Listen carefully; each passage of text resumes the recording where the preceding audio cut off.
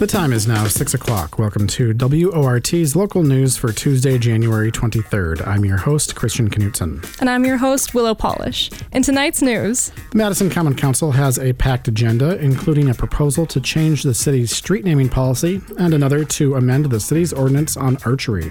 Republican lawmakers push for more restrictions on abortion care in Wisconsin. And in the second half, we take an in-depth look at taxes in Wisconsin and share how you can become a wildlife rehabilitator.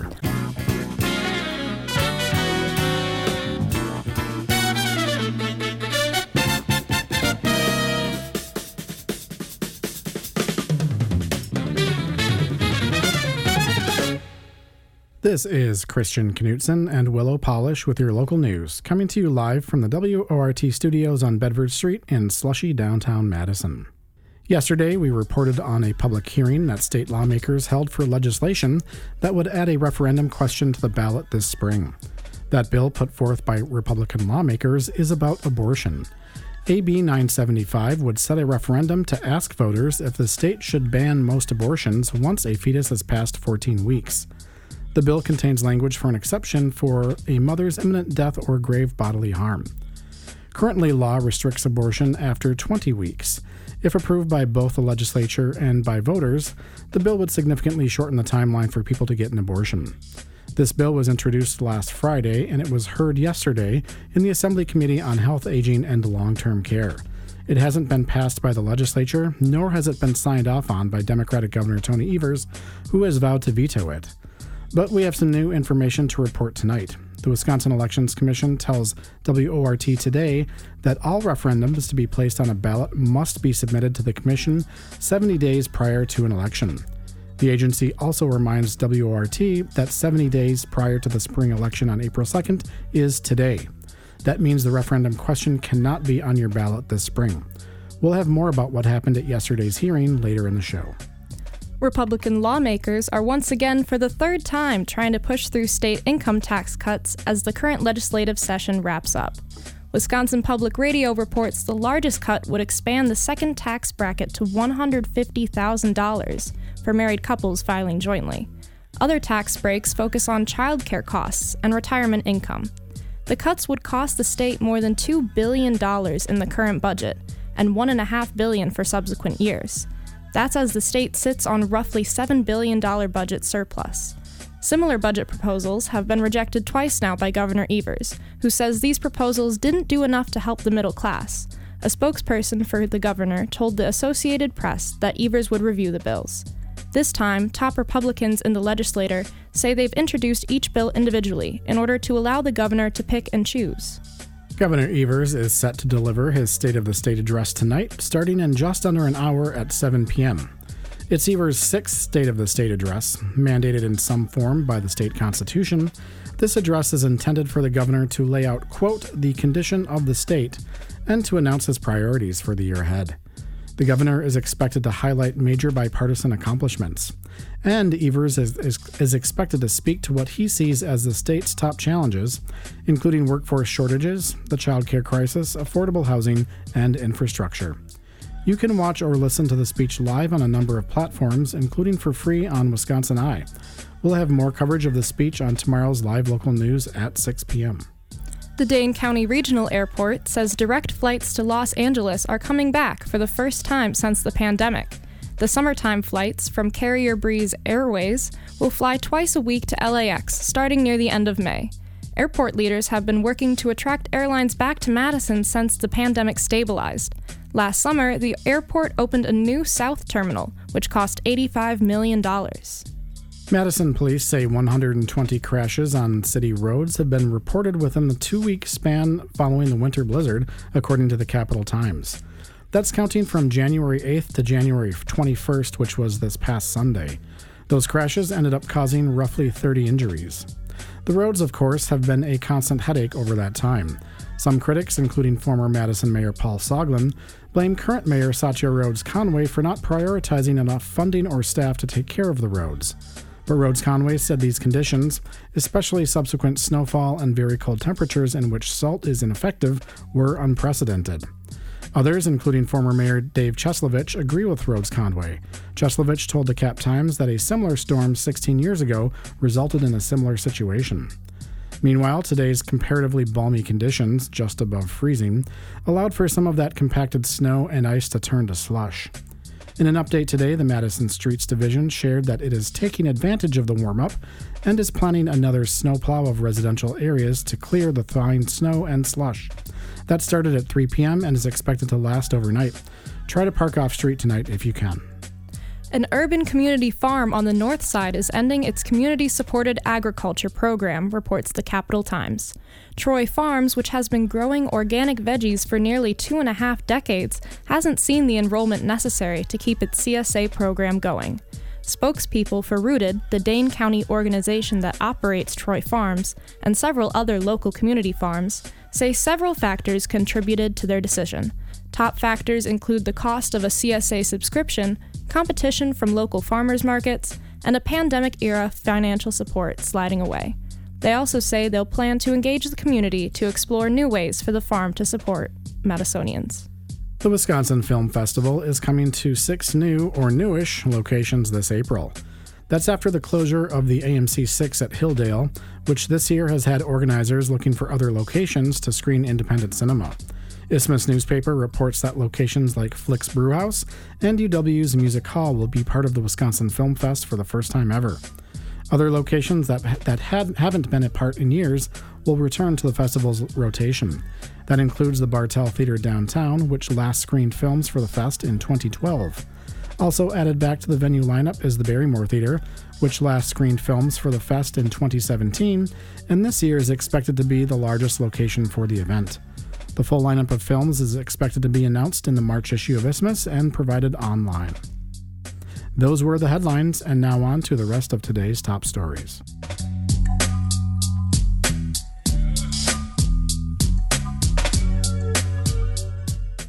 The Madison Common Council has a packed agenda for tonight's meeting. One item being introduced tonight has been in the works for several years, an update to the city's street naming policy. WORT news producer Faye Parks has the details.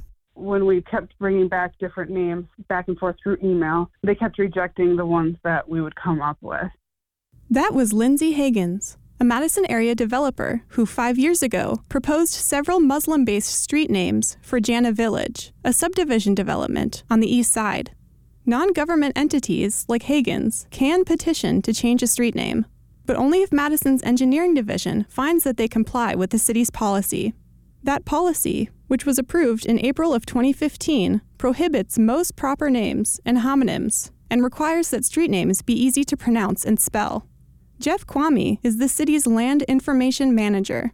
He says that these rules are largely in place for safety reasons. Namely, if someone calls 911 for assistance, they need to be able to communicate their location without difficulty. But according to an analysis from the city's Racial Equity and Social Justice Initiative, the street naming policy needs to be more inclusive. Alder Derek Field, who represents Jana Village on the Common Council, agrees with that analysis, pointing out that current policy favors Western religion and concepts. The ones that are more associated with Christianity are more, commonly available around Madison and seem to have been permitted under the former policy, whereas the words that could be street names that are associated more with other faiths are not. In Hagen's case, engineering staff rejected all of her requested names, Mariam, Khalid, and Habib, to name a few. They ultimately selected street names for her: Eternity Drive, Glorious Drive, and Blissful Avenue. Names that I thought at least were more biblical. Tonight, the Common Council is slated to consider an updated street naming policy. Alder Field is sponsoring the resolution, alongside Mayor Satya Rhodes Conway and Alder Isidore Knox Jr. of Madison's South Side. The updated language encourages themed names to group streets and subdivisions and prohibits cultural appropriation. It would also require applicants to include the meaning, context, and phonetic pronunciations of each name in their proposals. And the update specifies that non-English names are allowed, but must be spelled in the English-Latin alphabet.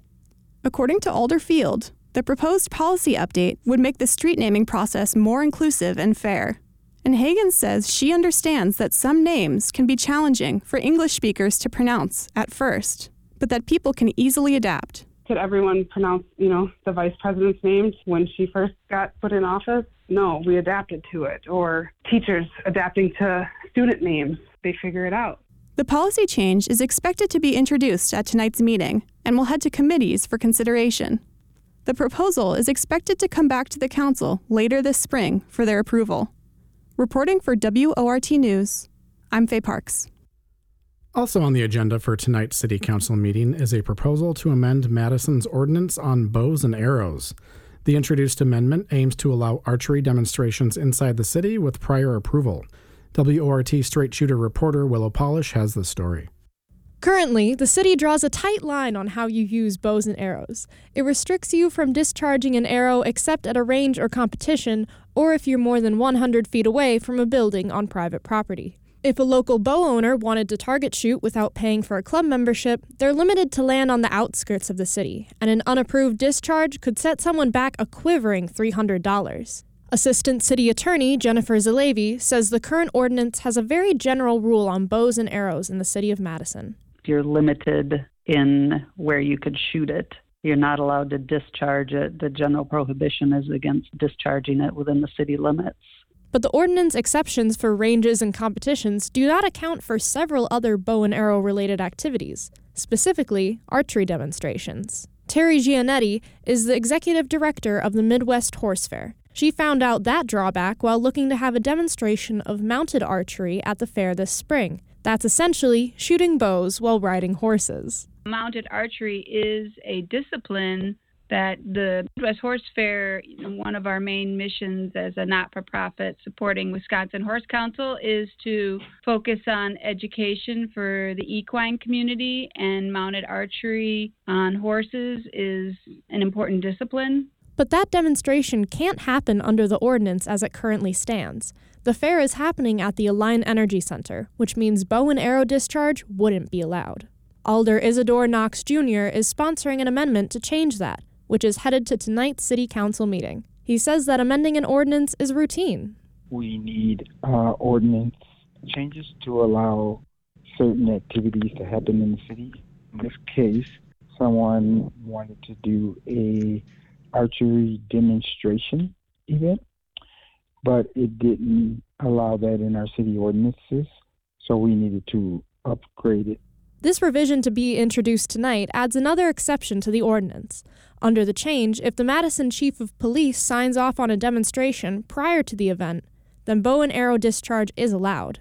If the approval process hits a bullseye, then the ordinance should be approved on March 9th, just in time for the 43rd Annual Midwest Horse Fair starting on April 29th. The City Council meeting tonight at 6:30 is available to watch online at the Madison City Channel website. Reporting for WORT News, I'm Willow Polish. Last month, a Dane County judge issued a final ruling finding that Wisconsin's 1849 feticide law does not apply to consensual abortion. That ruling is being appealed. In the meantime, state Republicans have introduced a bill that, if passed, would add a referendum to this April's ballot. The referendum would ask voters if abortions should be banned after 14 weeks of pregnancy instead of 20 weeks under current law. The bill had a public hearing yesterday, and abortion rights activist Kim Gasper-Raybuck was there.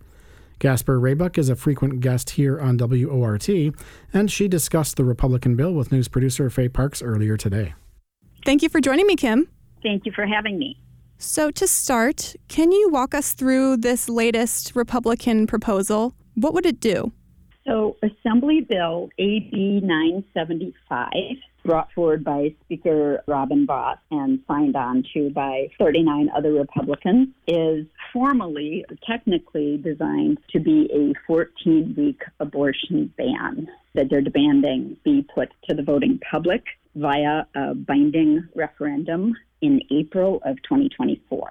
And so my understanding is that today is actually the deadline for the state to add this referendum to the ballot. Do you think they're likely to meet that deadline in the legislature today?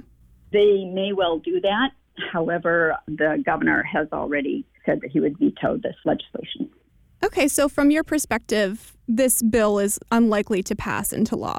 Yes, very unlikely. And the people who wrote it and the people who put it forward knew that. It wasn't written or put forward for the purpose of creating a 14-week ban, as terrible and problematic as that would be for people who need abortions for very, very important reasons between the 15th and 20th week of pregnancy. It's actually straight up a red herring. And the situation that happened is Ron DeSantis put himself forward as someone who would fight to the ground for a 6-week abortion ban in Florida. And then he became known as the person who was promoting and for a 6-week abortion ban. And now he's dropped out of the presidential race because the idea of an abortion ban for the vast majority of people in the U.S. is so unappealing. And Republicans in Wisconsin understand that made them so unappealing to be completely anti-choice that they are, quote, attempting to find middle ground with this 14-week abortion ban. But they aren't attempting to find middle ground at all. They're actually opposed to people having access to abortion, period. This is sort of a ploy to make themselves look like they were, quote, reasonable pro-choice Republicans because they're concerned about their seats in April. Okay, I see. So what you're saying, this is unlikely to pass anyway, and this is more just a political maneuver? Unfortunately, it is a political maneuver. I do think it is worth looking at the conversation that happened yesterday in the hearing. I was there for 4 hours and 3/4. I think it continued on for quite a while after that. It was endless political grandstanding.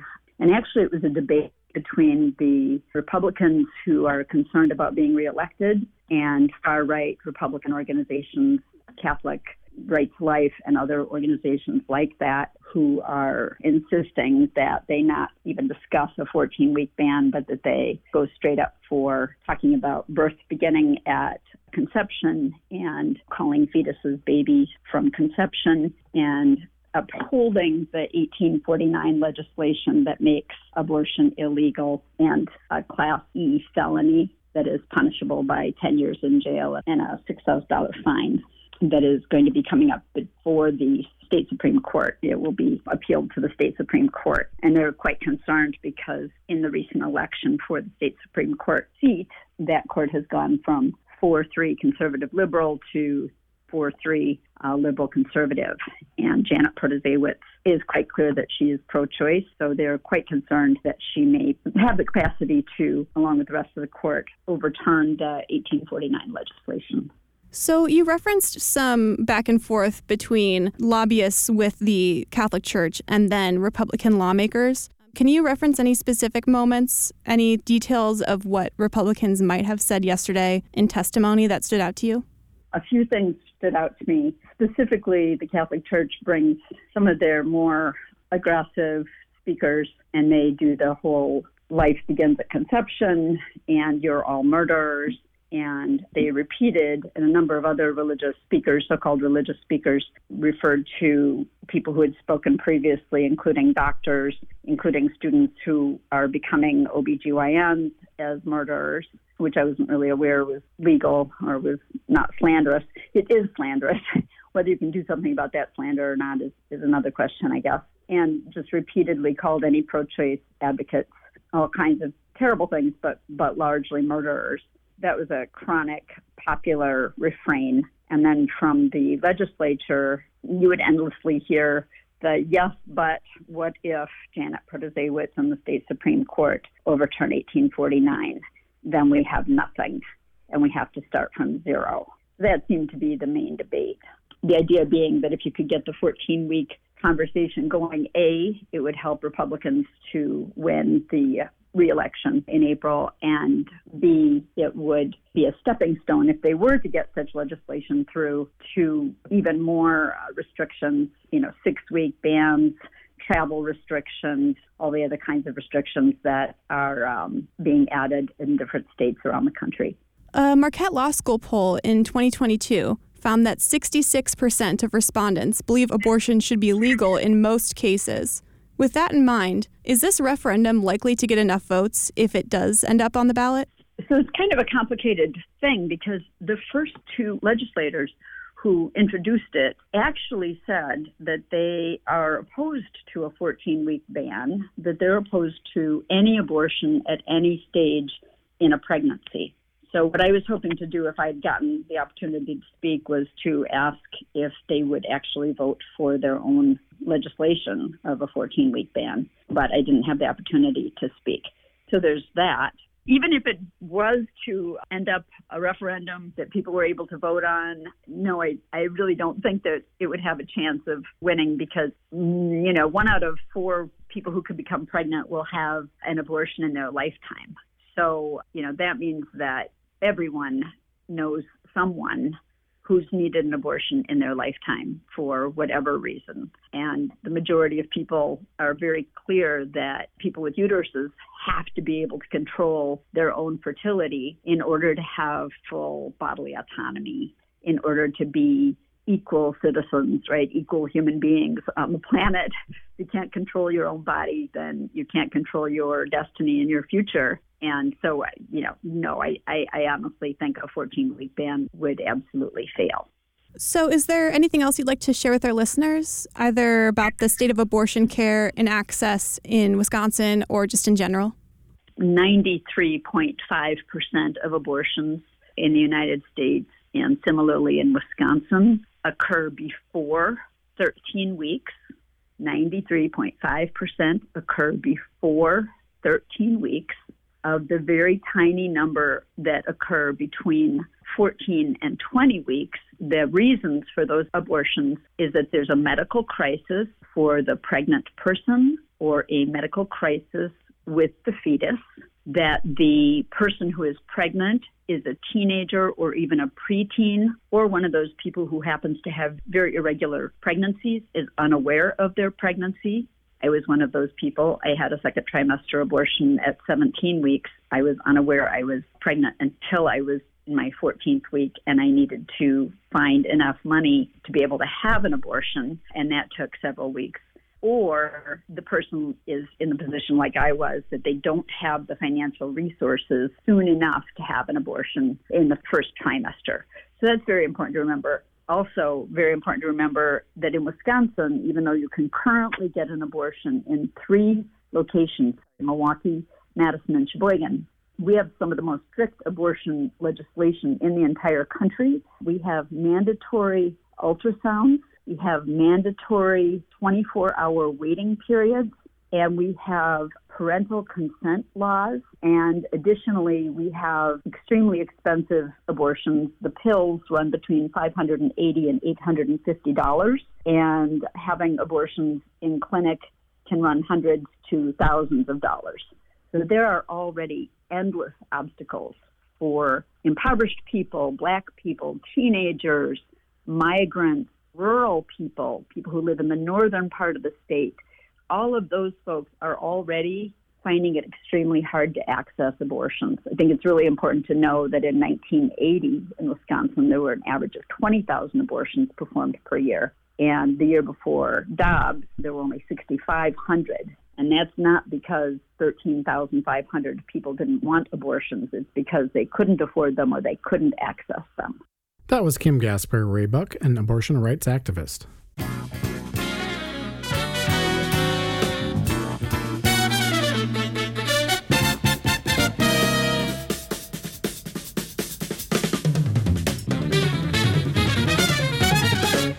The time is now 6:33, and you're listening to the live local news on WORT.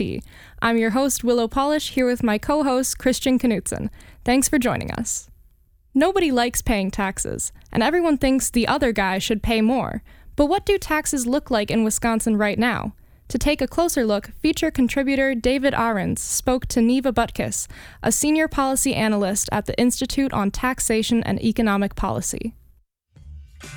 If you drive a car, I'll tax the street. If you try to sit, I'll tax your seat. If you get too cold, I'll tax the heat. If you take a walk, I'll tax your feet.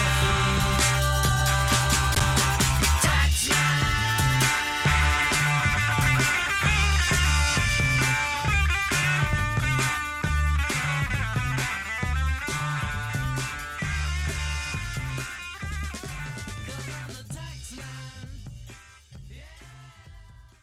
Property tax, sales tax, wheel tax, income tax, gas tax, beer tax, the list goes on and on. Who hasn't thought I'm paying too much and the other guy isn't paying his fair share? Just last week, Senate Republicans passed a bill to cut income taxes for lower to upper middle class taxpayers.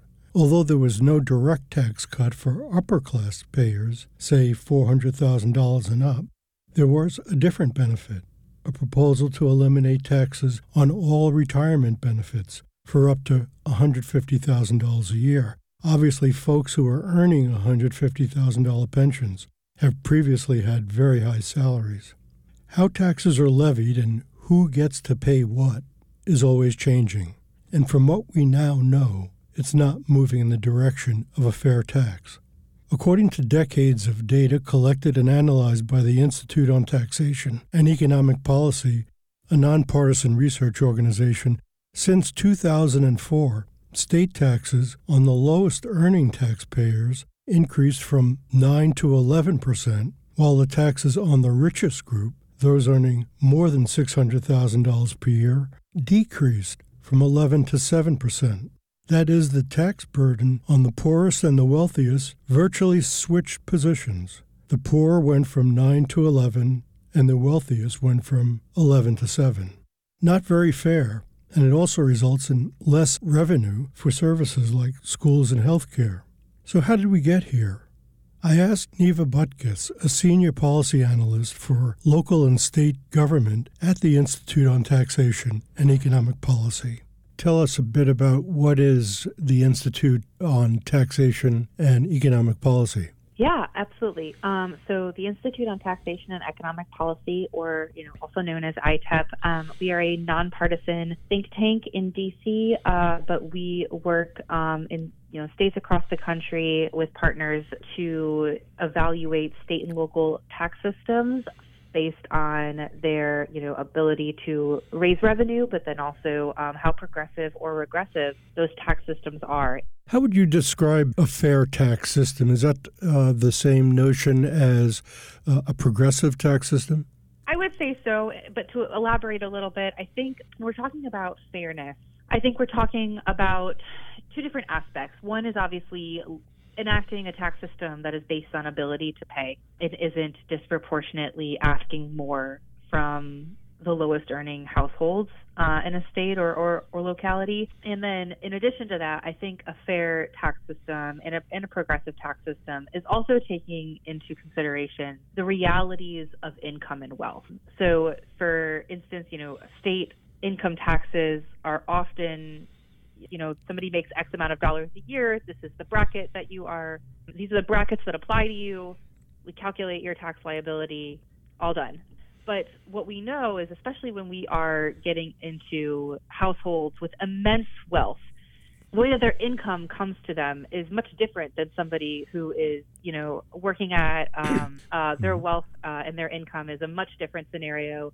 In most states, the way the tax system is set up tends to favor that kind of income, and it isn't taxed the same way that many of us are taxed when we're getting that paycheck every week or every 2 weeks.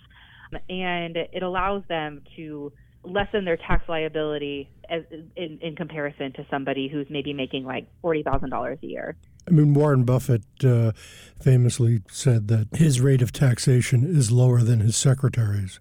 You are getting your income from stocks or bonds and capital gains. Yeah, it's just not the same scenario. The tax system is set up to favor you compared to all of us who are collecting our paychecks. How would you describe the Wisconsin tax system? Would that be progressive or fair or a regressive system?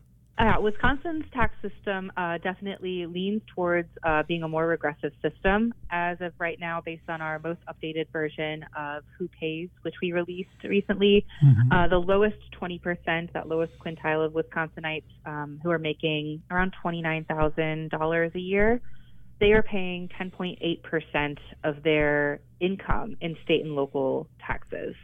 On the other end of the spectrum, we have the top 1% of Wisconsinites who are making upwards of $600,000 a year, and they are paying an effective tax rate of about 6.6%. So, yes, it's not quite half. Income Wisconsinites and middle income Wisconsinites are paying higher effective tax rates than the state's wealthiest residents. That came about because of these special favors or special exemptions on certain kinds of income that the wealthy enjoy?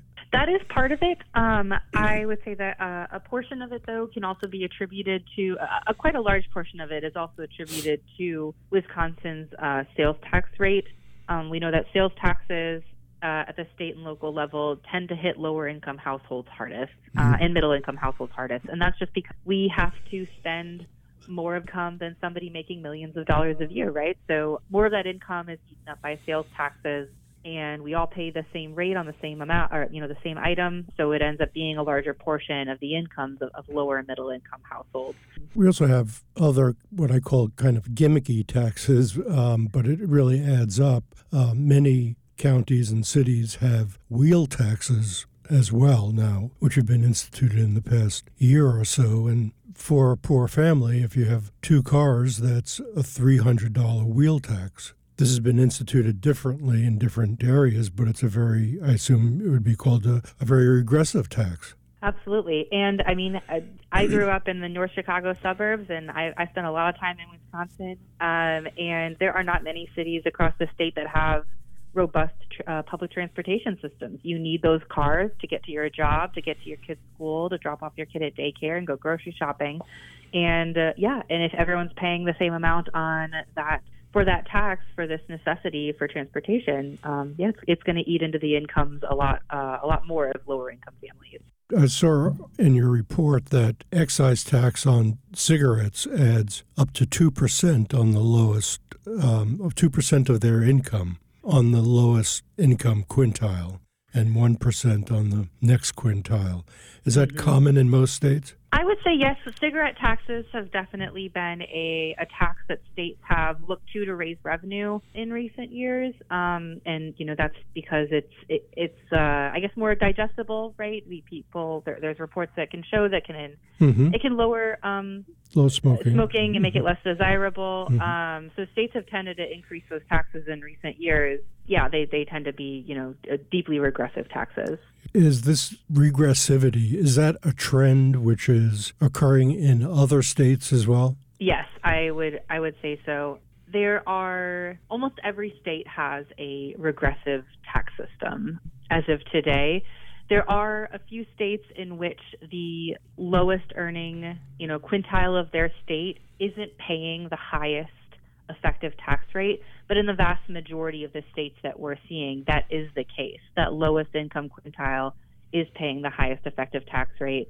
And oftentimes in those scenarios, the highest earning, though, that top 1% is paying the lowest effective tax rate.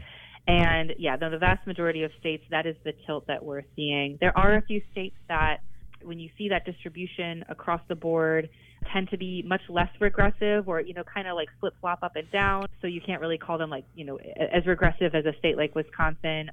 Minnesota is a state that has seen their tax system become increasingly more progressive over the years. Washington, D.C.'s tax structure, California's tax structure, those tend to be a bit more leveled out, I guess, when you're looking at all the quintiles across the board.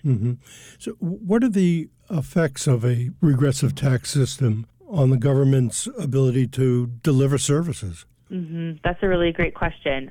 I'd say the number one thing that we tend to see in really deeply regressive state tax systems is that they don't levy any income tax. I know that's been a conversation piece in Wisconsin for many years. How do we get rid of our personal income tax? Wisconsin currently has a progressive income tax structure that does keep the state's tax system from being as deeply regressive as states like Texas or Florida, because it's the income tax portion is asking more of those with the most ability to pay.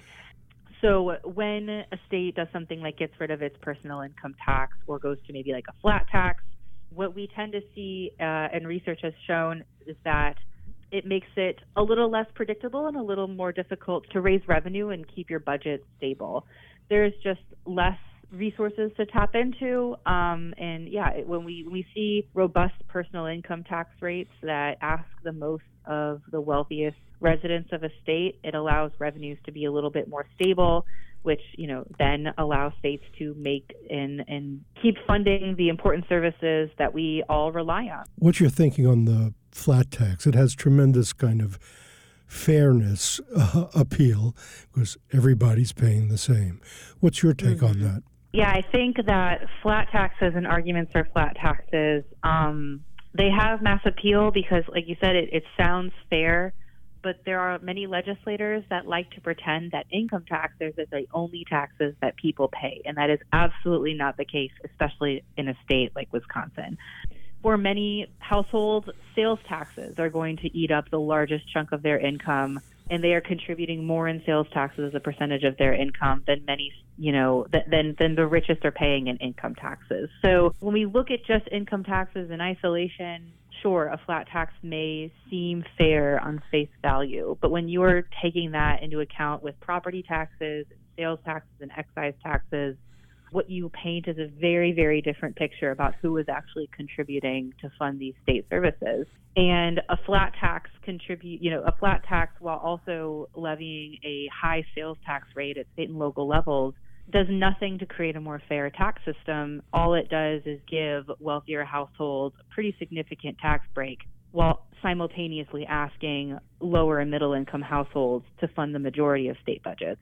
So we've been talking to Nina Butkus, who's a policy analyst at the Institute on Taxation and Economic Policy. And thanks very much for your time, and we'll be in touch. Yes, thank you so much. Okay. So the short answer to the question of how did we get here being a system where the poorest fifth of the state pays a much greater share of their income in taxes than the top 1%, a group whose income averages more than $1 million a year. Higher sales, excise taxes, and or car-related taxes were levied on everyone, but it's the poorest income folks that it hits the hardest. At the same time, income tax rates fell and valuable exemptions on that income increased. Overall, the tax rate tilts in the wrong direction. This has been David Ahrens for WORT News. Let me tell you how it will be. There's one for you, 19 for me. 'Cause I'm the tax man. Yeah, I'm the tax man. Should 5% appear too small? Be thankful I don't take it all. 'Cause I'm the tax man. Yeah, I'm the tax man. Tonight on Wildlife Weekly, feature contributor Jackie Sandberg explains how you can become a licensed wildlife rehabilitator.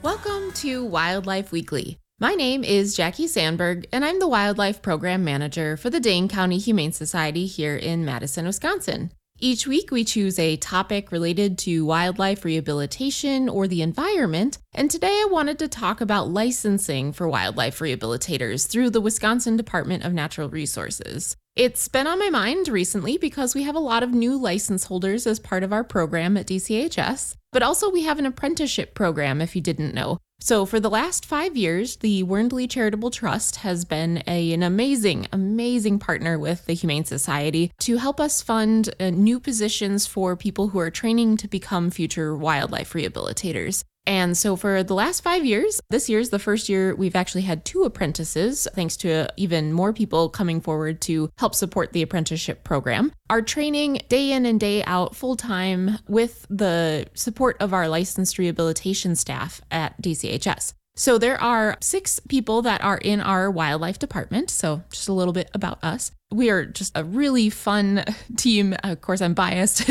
We've been working alongside each other for a long time, and 3 of us of the team are sponsors for the state to help train new rehabilitators because that's what our mentors did in the past. The way that we got started was through mentorship, through other people agreeing to sponsor us and teaching us all that they know about wildlife rehabilitation. And that also includes our veterinary sponsors, because to be a rehabilitator, not only do you need to be mentored by someone who is in the field actively performing wildlife rehabilitation, but you also need to be sponsored by a veterinarian because wildlife rehabilitators aren't veterinarians. It's not something that we can, do actively unless we decide to concurrently educate ourselves through going to vet school and having a rehab license, which some people do. But typically there's some sort of partnership where a veterinarian is there to help with, assessing animals, being able to perform complex procedures like surgeries, prescribing medications.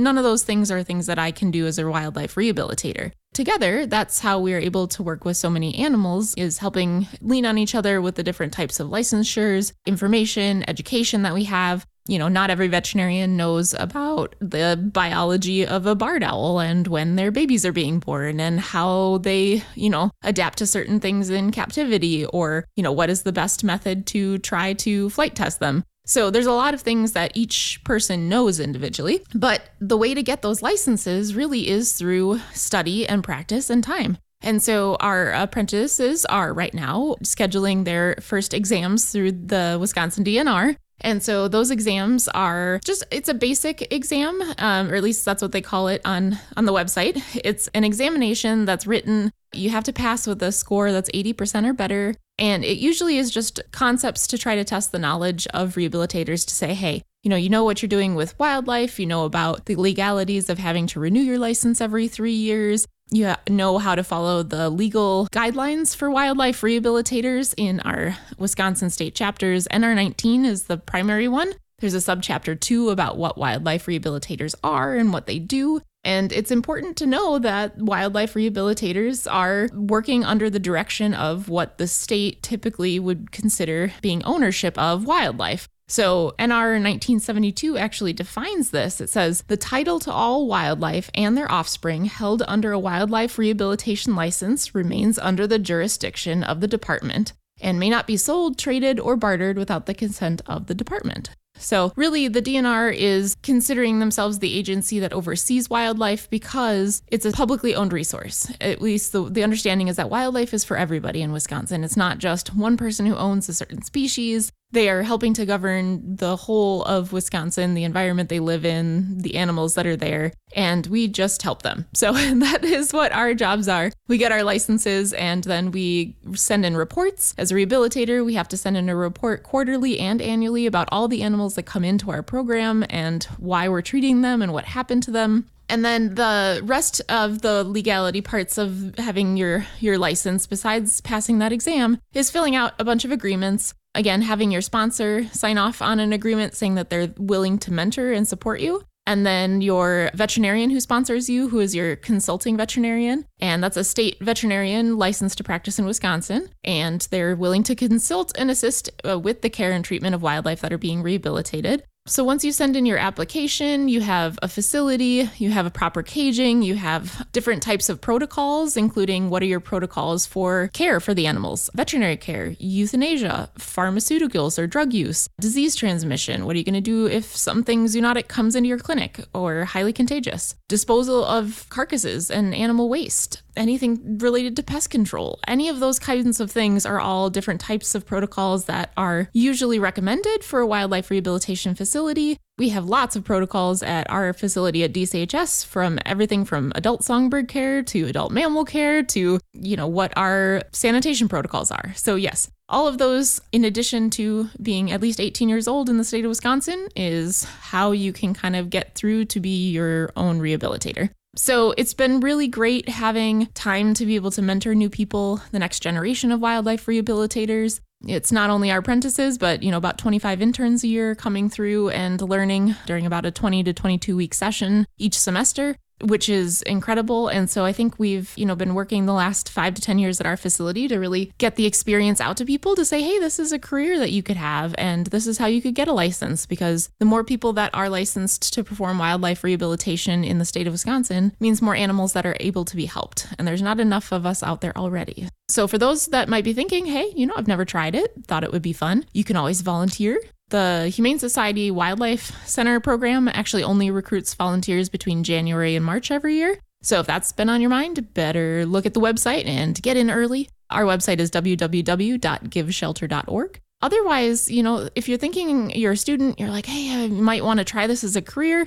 explore internships, maybe try applying there. Again, knowing we have an apprenticeship program and a way forward to be able to get to the point where you can get a license and get really great training and mentorship. That's something that our program actually does a lot of and is, our main focus and has been for the last couple of years. So that's the way it works here. If you go to the Department of Natural Resources website, dnr.wisconsin.gov, you can look at all of those requirements to how to get a license. Really interesting stuff if you want to delve into the legal side, reading our Wisconsin chapters, NR19.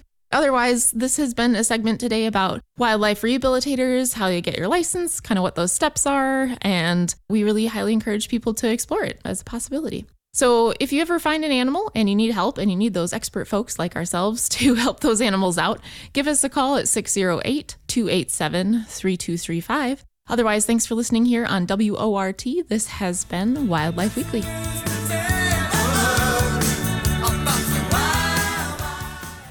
And that does it for our show. Thanks for listening to WORT's live local news at 6. My co-host Willow Polish pulled double duty to also report a story this evening. Special thanks to feature contributors Jackie Sandberg and David Ahrens. Dave Lawrenson engineered the show.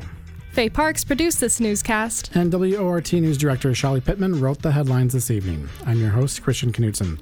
Stay up to date with the WORT Local News Podcast and subscribe wherever you find your podcasts. And I'm your host, Willow Polish. Up next is Spanish language news with En Nuestro Patio. Good night.